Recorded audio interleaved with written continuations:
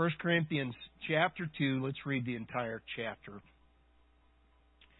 And when I come to you, brethren, I did not come with superiority of speech or of wisdom, proclaiming to you the testimony of God. For I determined to know nothing among you except Jesus Christ and Him crucified. I was with you in weakness and in fear and in much trembling. And my message and my preaching were not in persuasive words of wisdom, but in demonstration of the Spirit and of power, so that your faith would not rest on the wisdom of men, but on the power of God.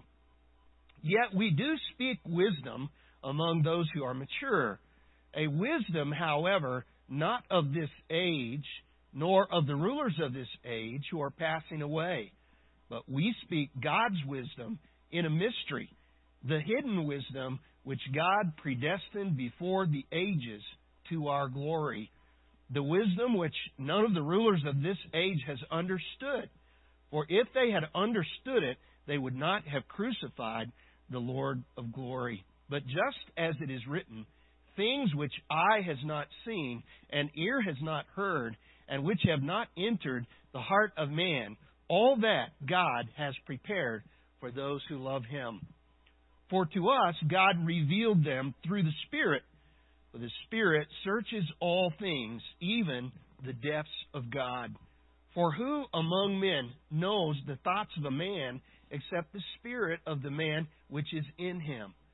Even so, the thoughts of God no one knows except the Spirit of God. Now we have received not the spirit of the world, but the Spirit who is from God, so that we may know the things freely given to us by God, which things we also speak, not in words taught by human wisdom, but in those taught by the Spirit, combining spiritual thoughts with spiritual words. But a natural man does not accept the things of the Spirit of God, for they are foolishness to him, and he cannot understand them, because they are spiritually appraised. But he who is spiritual appraises all things, yet he himself is appraised by no one. For who has known the mind of the Lord, that He will instruct him? But we have the mind of Christ. Let's pray together. Father, we are so grateful tonight for this precious gift that You have given to us, those of us who are born again, that You have given us the mind of Christ, that we have the wisdom of God, that we don't have to settle for the wisdom of the world. And Lord, we pray tonight as we unpack this rich passage of Scripture that we would understand it, that we would know what You have for us, and this special provision that You have given to us in Christ. And so, Lord, we pray tonight that You would be with us as we worship. Lord, that our singing, our praise, our worship would be pleasing to You. And Lord, we pray that as we worship and as we fellowship with one another, that everything that's said and done in this place would be good and honorable in Your sight. And we ask these things in Christ's name. Amen. Off the coast of South China, on a high hill overlooking the harbor of Macau, is a huge wall. This wall is the only thing that remains from a massive cathedral that Portuguese settlers built on that hill hundreds of years ago. The typhoon hit that cathedral, literally reducing it to ruins. And everything except this front wall was totally leveled. But high on top of that wall stands a large bronze cross. In 1825, Sir John Bowring was sailing a ship off that same coast when a terrible storm arose, breaking his ship apart and throwing him into the sea. He was desperately clinging to a piece of driftwood, believing that all was lost, including his own life, when he suddenly caught sight of this bronze cross on top of the cathedral wall. And as he saw the cross, he was filled with new hope. And shortly after that, he was rescued. John Bowring was so moved by that experience that he wrote a poem that was later put to music and was sung by God's people as a hymn for over 150 years. In the cross of Christ I glory, towering o'er the wrecks of time. All the light of sacred story gathers round its head sublime. When the sun of bliss is beaming, light and love upon my way, from the cross the radiance streaming adds more luster to the day. That song could have been Paul's theme song. Paul had much that he could have boasted about. In his day, he was the church's greatest preacher, greatest missionary, greatest apologist, greatest theologian. He was a prolific author who wrote more books than anyone else in the New Testament, more than half of the New Testament. He was a religious thoroughbred, a full-blooded circumcised Jew. His pedigree was envied by all. He was a Pharisee of Pharisees. To put it bluntly, he was a big cog in the synagogue. And yet, Paul said, I glory, I boast in only one thing, the cross of Jesus Christ. Paul's pride was limited to the cross of Christ. In 1 Corinthians 2:2, he said, For I determined to know nothing among you except Jesus Christ and Him crucified. Now, it was not the cross itself that Paul was so enamored with. It was not the blood-soaked beams of wood which stood on a hill called Calvary that so gripped the heart of Paul.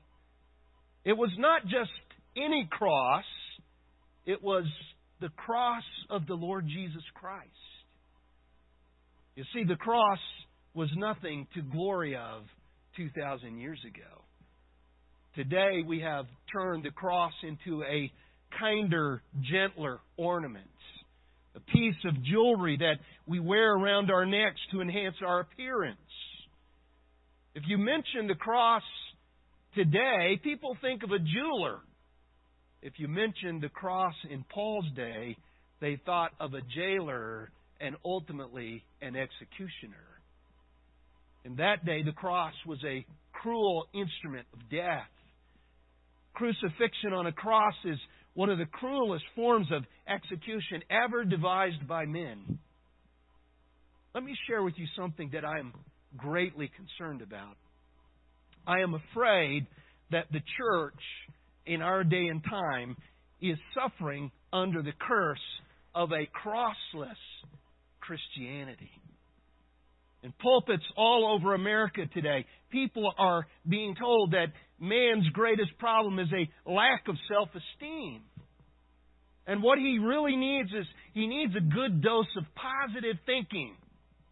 He needs some, positive words of encouragement. Or there are those who are saying that our problem is ignorance, and what we really need is we need a good education.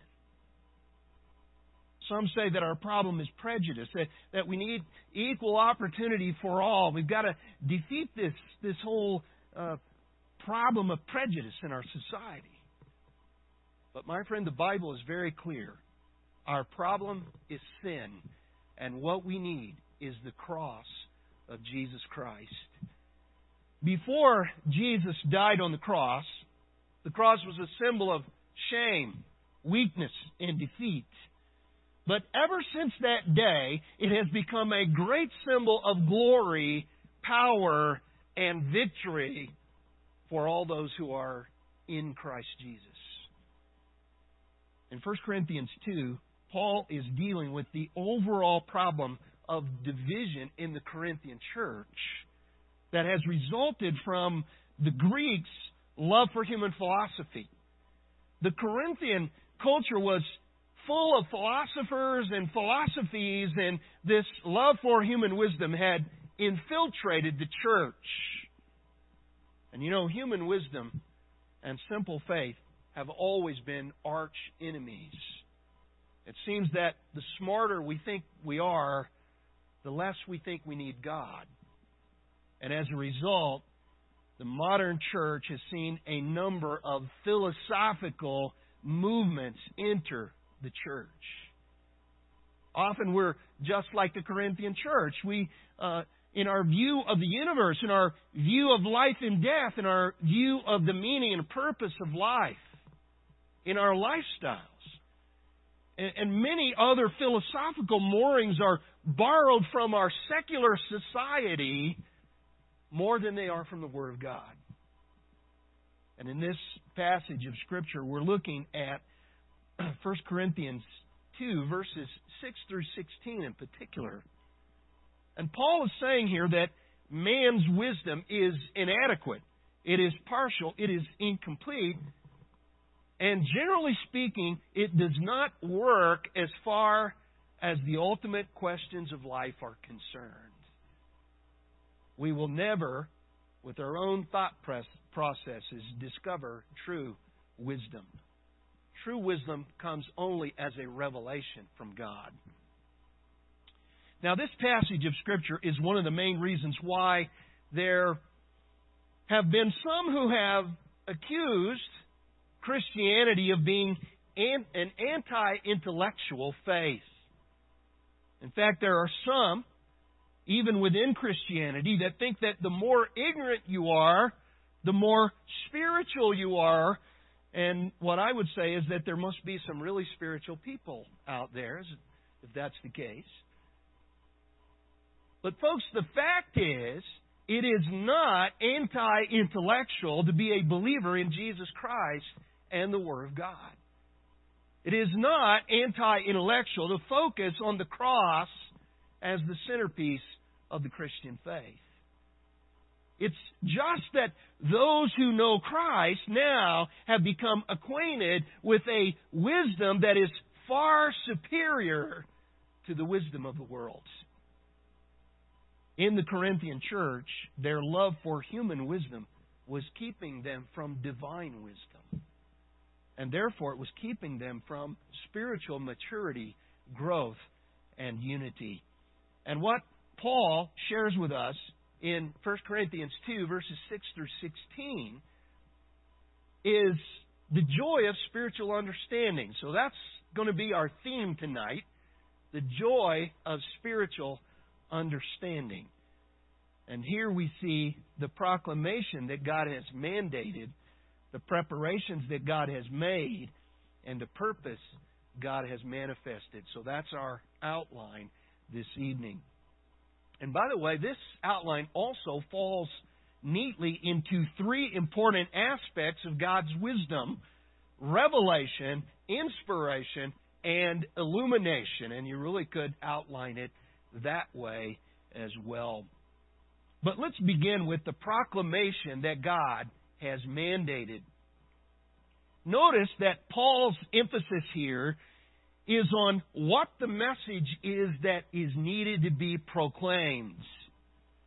And if you go down this passage, beginning really back in chapter 1, verse 10, you see that Paul has been talking about what message he has come to the Corinthians with. I mean, just go back to chapter 1 a minute. Look at verses 17 and 18. For Christ did not send me to baptize, but to preach the gospel, not in cleverness of speech, that the cross of Christ should not be made void. For the word of the cross is to those who are perishing foolishness, but to us who are being saved, it is the power of God. So he starts off and he says, I came to preach the gospel, not in cleverness of speech. Drop down to chapter 2, verses 1 and 2.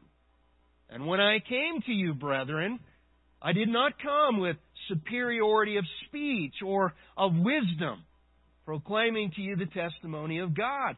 For I determined to know nothing among you except Jesus Christ and Him crucified. You see, Paul is saying, this is the message that I came to you with. He continued in verses 4 and 5. And my message and my preaching were not in persuasive words of wisdom, but in demonstration of the Spirit and of power, that your faith should not rest on the wisdom of men, but on the power of God. Over and over, he's echoing the same idea.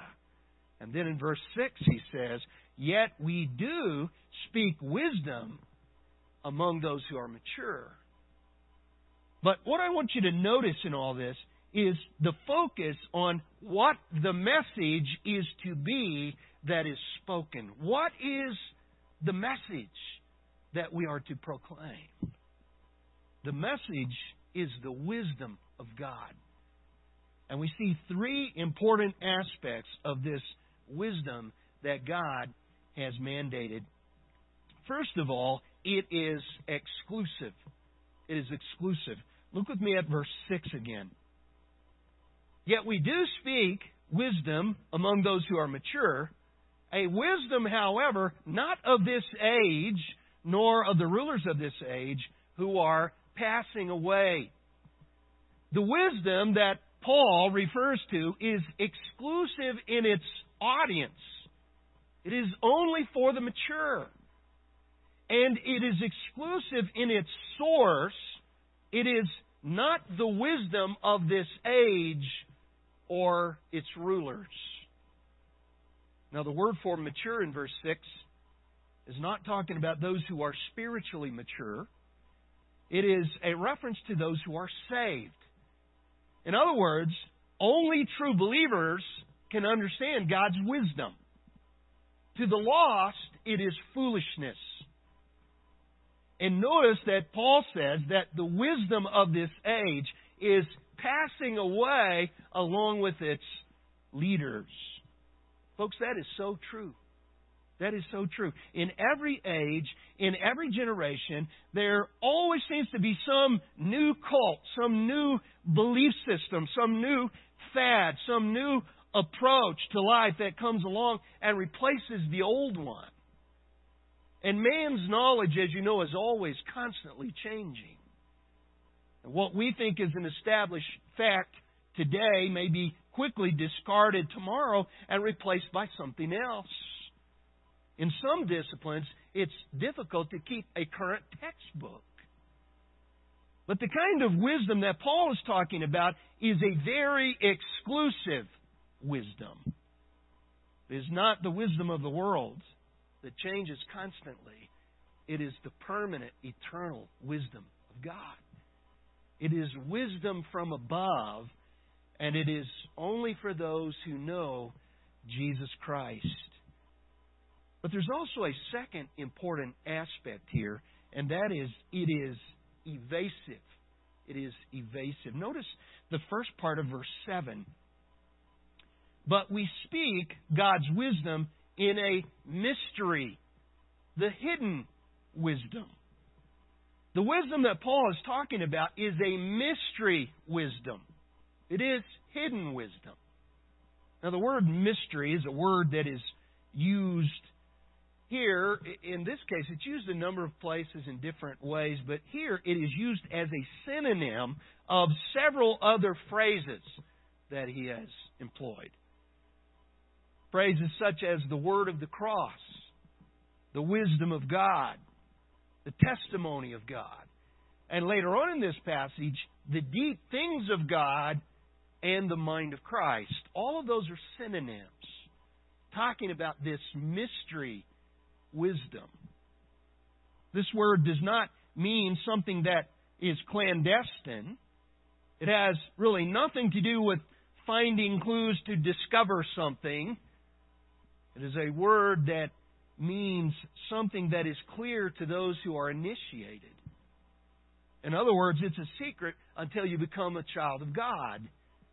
And then it's not difficult to understand any longer. Listen, do you know that the Bible says that God intentionally holds His truth back from those who are lost? I mean, Jesus prayer in Matthew 11:25, Jesus prayed, "I thank you, Father, Lord of heaven and earth, that you have hidden these things from the wise and understanding, and yet you have revealed them to little children." That's a way of saying they're hidden from the lost, but they're understood by the children of God. God's wisdom is exclusive, and it is evasive. Thirdly, it is elective. Elective. Notice the last part of verse 7. Which God predestined before the ages to our glory. The word predestined there means to predetermine beforehand from eternity past. So what this is saying is that God ordained, even before the world was ever framed, that His wisdom, His wise plan of salvation would result in the glory of all who believe in Christ. Verse 8 goes on to say, "The wisdom which none of the rulers of this age has understood. For if they had understood it, they would not have crucified the Lord of glory." The crucifixion of Jesus Christ is proof that the natural man misses the true wisdom of God. Jesus, and particularly the cross, was foolishness to them, and in their ignorance they put Him to death. And if they had really known who He was, they never would have crucified Him. Do you remember what Jesus said on the cross? He said, "Father, forgive them, because why? They don't know what they're doing." Father, forgive them. They don't know what they're doing. Do you remember what Peter said on the day of Pentecost when he got up to preach? He said to his audience, "And now, brethren, I know that you acted in ignorance, just as your rulers also did." God's Word says that they crucified Jesus in ignorance. Now, they were not, of course, ignorant of the fact that they were crucifying an innocent man. They knew that, but they were ignorant of who that innocent man was. They did not know it was the Lord of glory. They didn't understand. Why? Because their hearts were still unregenerate. And that is the very same reason why there are many today who might be brilliant scientists or doctors with PhDs who are smart in so many ways, yet they miss the significance of the cross by a million miles. But we've seen the proclamation that God has mandated. This is the message that we must proclaim. It is nothing but the cross of Jesus Christ. But secondly, we see the preparation that God has made. Look with me at verse 9. "But just as it is written, things which eye has not seen and ear has not heard, and which have not entered the heart of man, all that God has prepared for those who love Him." Now, this is one of the most misapplied verses in the entire Bible. How many times have you heard someone quote this verse in connection with what heaven is going to be like, right? That's the way it's used. That's not what this is saying. Of course, you and I really cannot comprehend the glories of heaven, but that's not what this verse is talking about. What Paul is really referring to here is the fact that there is a realm of knowledge that is beyond the ability of man to see, hear, or think. And that is what God has prepared for those who belong to Him. This knowledge has three primary characteristics. First of all, it is incomprehensible. There are some things that are beyond human observation. The human eye can see a lot of things. It can look into a telescope and observe the multitude of stars out in space. It can look into a microscope and observe the minute microscopic bacteria. And yet, man cannot see the spirit world that is beyond our sight, and he cannot see the Creator of heaven and earth. Those are things that must be revealed to man if he is to know them. The human ear can hear a lot of things. It can hear beautiful music or spine-tingling speeches. But there is some information that is beyond the ears of man to understand and assimilate. Then he says that there are things that have never entered into the heart of any man. There are things that are beyond human contemplation. God's truth is not observable by the eye or the ear, no matter how many sophisticated instruments we may use. And we are just as helpless in trying to discover His truth subjectively through our minds, our hearts. Rationalism cannot reason out God's truth.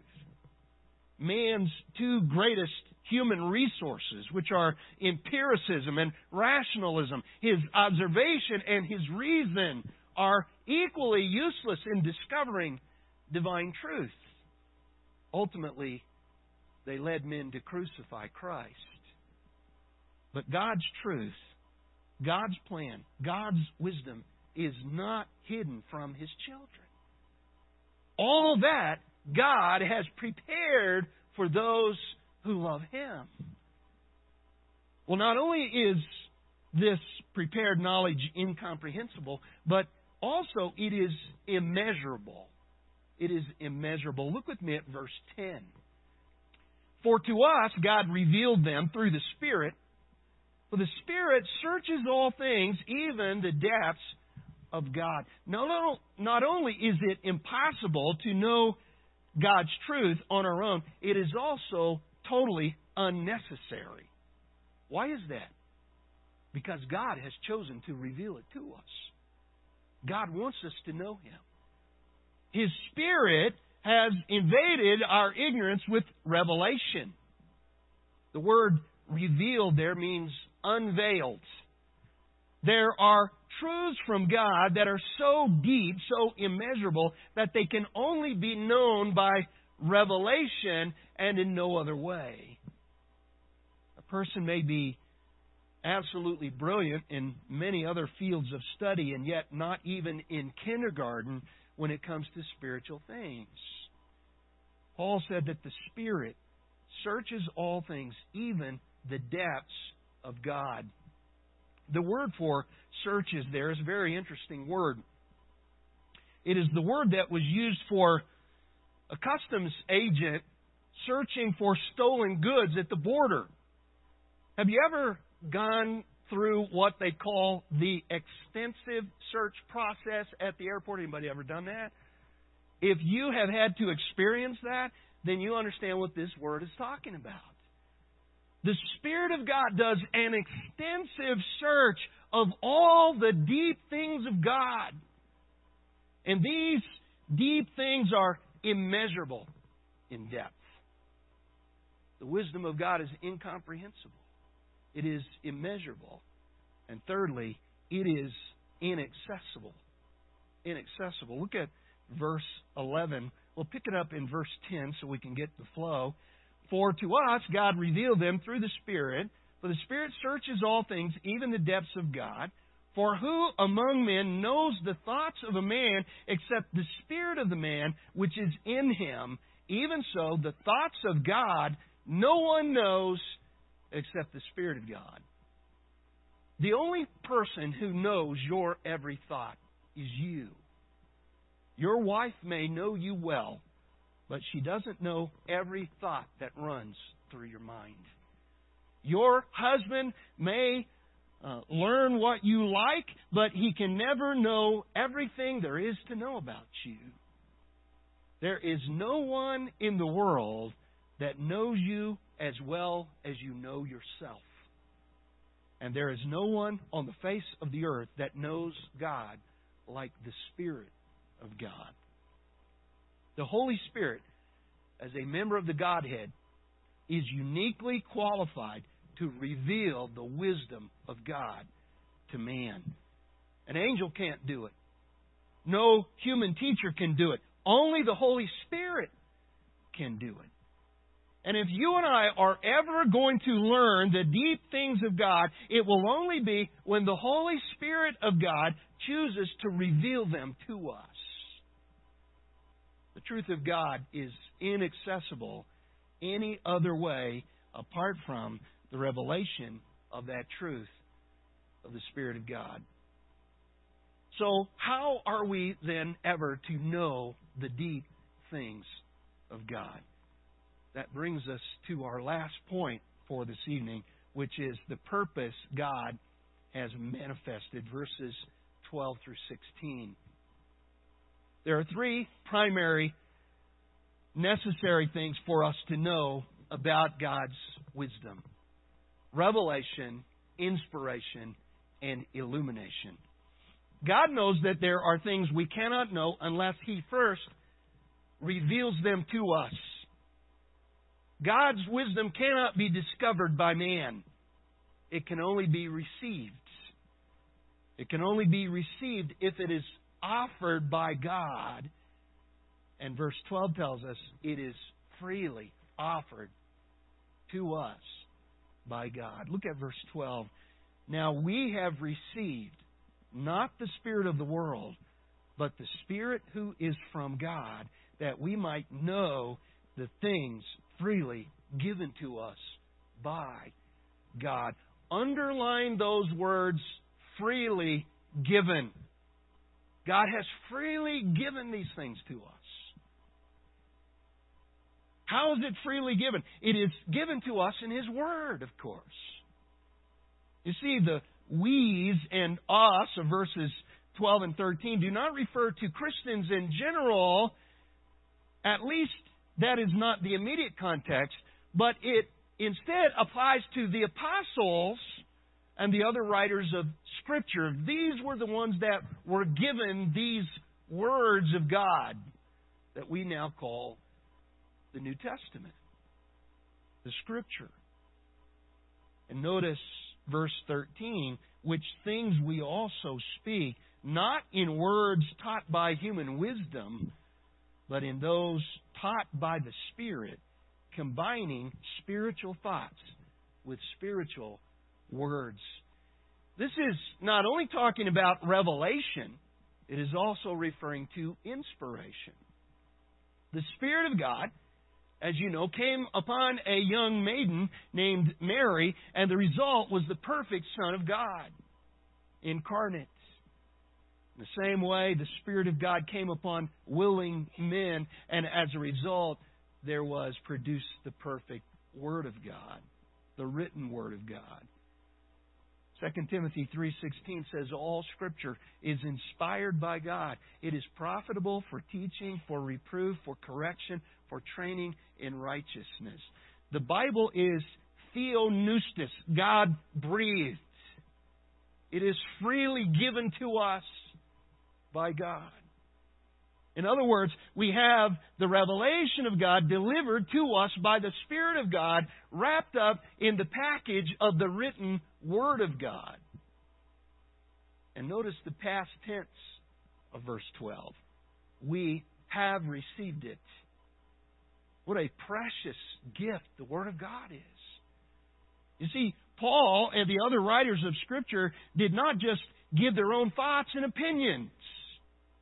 When we read the pages of Scripture, we are reading the very thoughts of God directly from the Holy Spirit of God. And these are the deep things of God. And by the way, not only are the thoughts inspired, but so are the very words of Scripture. Notice the last phrase of verse 13, combining spiritual thoughts with spiritual words. You know, a few years ago, there were many liberal scholars who were trying to espouse the idea that God only inspired the general ideas of Scripture, but that the authors put it into their own words. Folks, don't you believe that? Not only are the thoughts inspired by God, but so are the words. The Bible clearly teaches that God's Word is verbally inspired.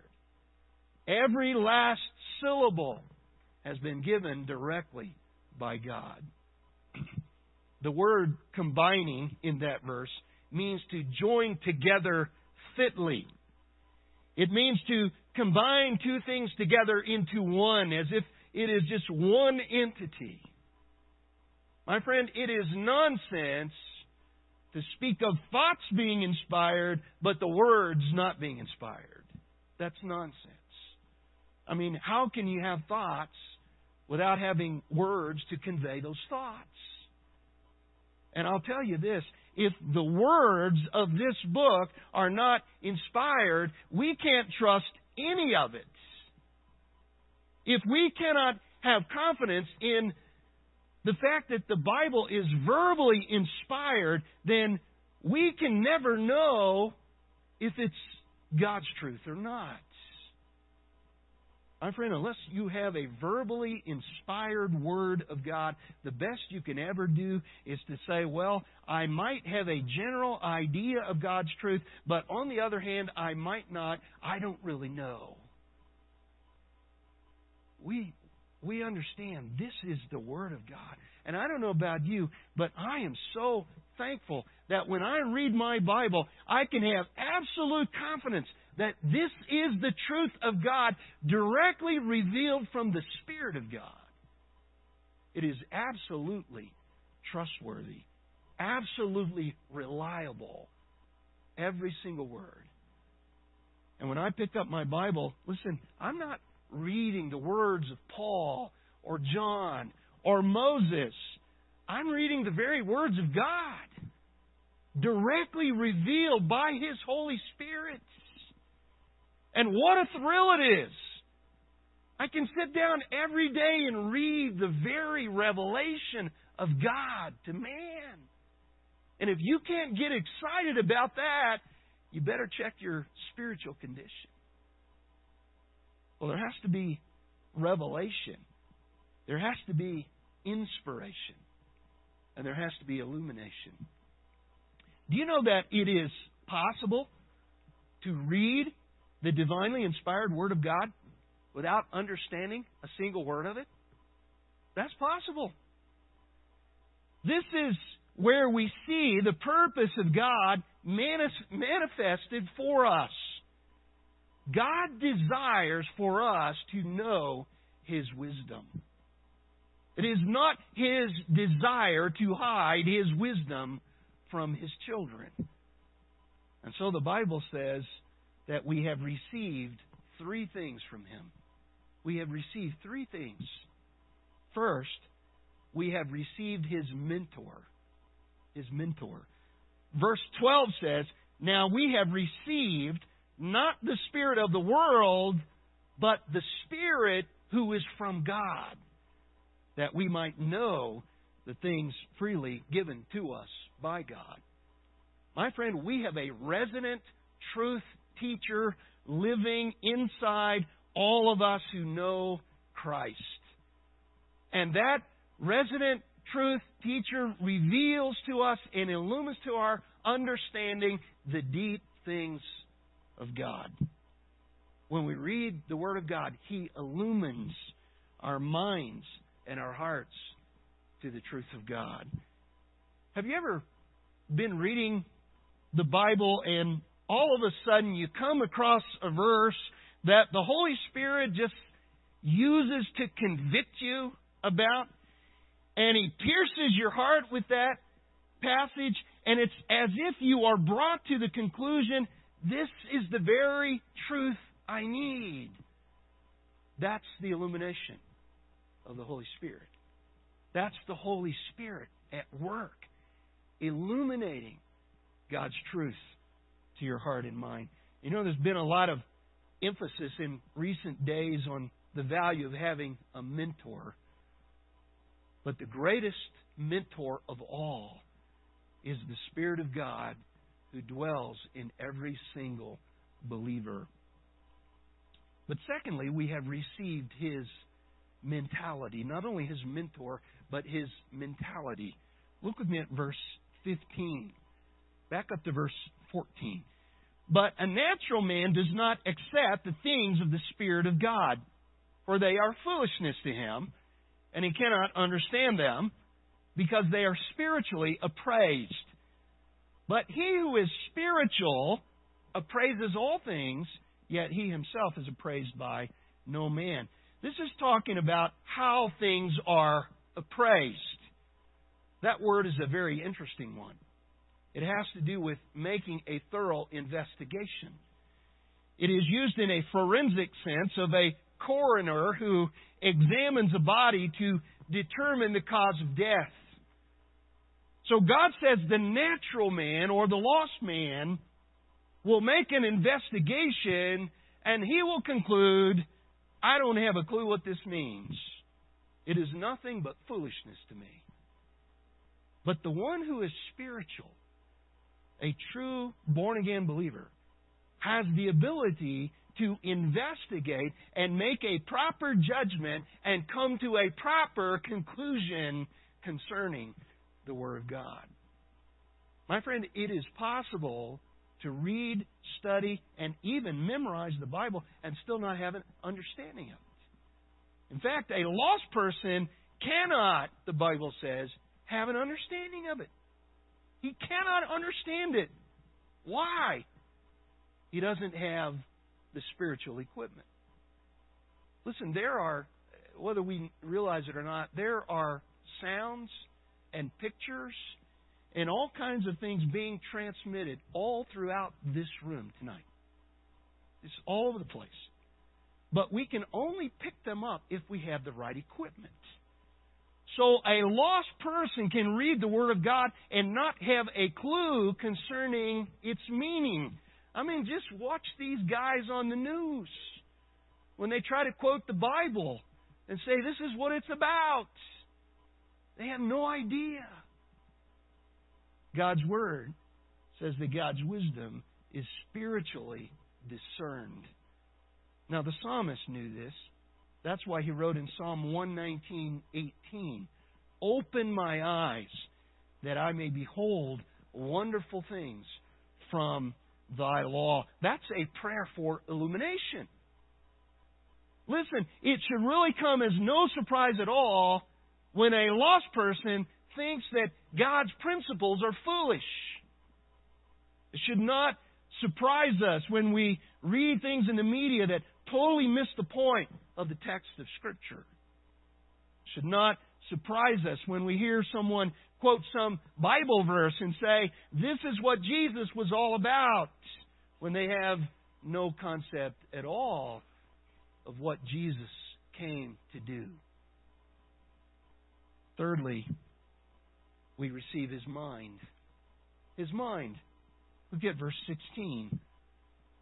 Or who has known the mind of the Lord that we should instruct Him? But we have the mind of Christ. Now that last phrase just blows my mind. Notice that it doesn't say we're striving for the mind of Christ or we someday will have the mind of Christ. No, it says we right now have the mind of Christ. Now for some it may be just beginning. For others it is becoming more and more evident in your walk, in your lifestyle, in your habits, in your vocabulary, in your relationship with your husband or wife. But if we have Christ, we also have His mind. You have His divine wisdom. You have His mind. The word have in verse 16 is in the present tense. It means to possess, to adhere closely to be closely joined to a person or thing, to lay hold of. That is a present reality in the life of every believer.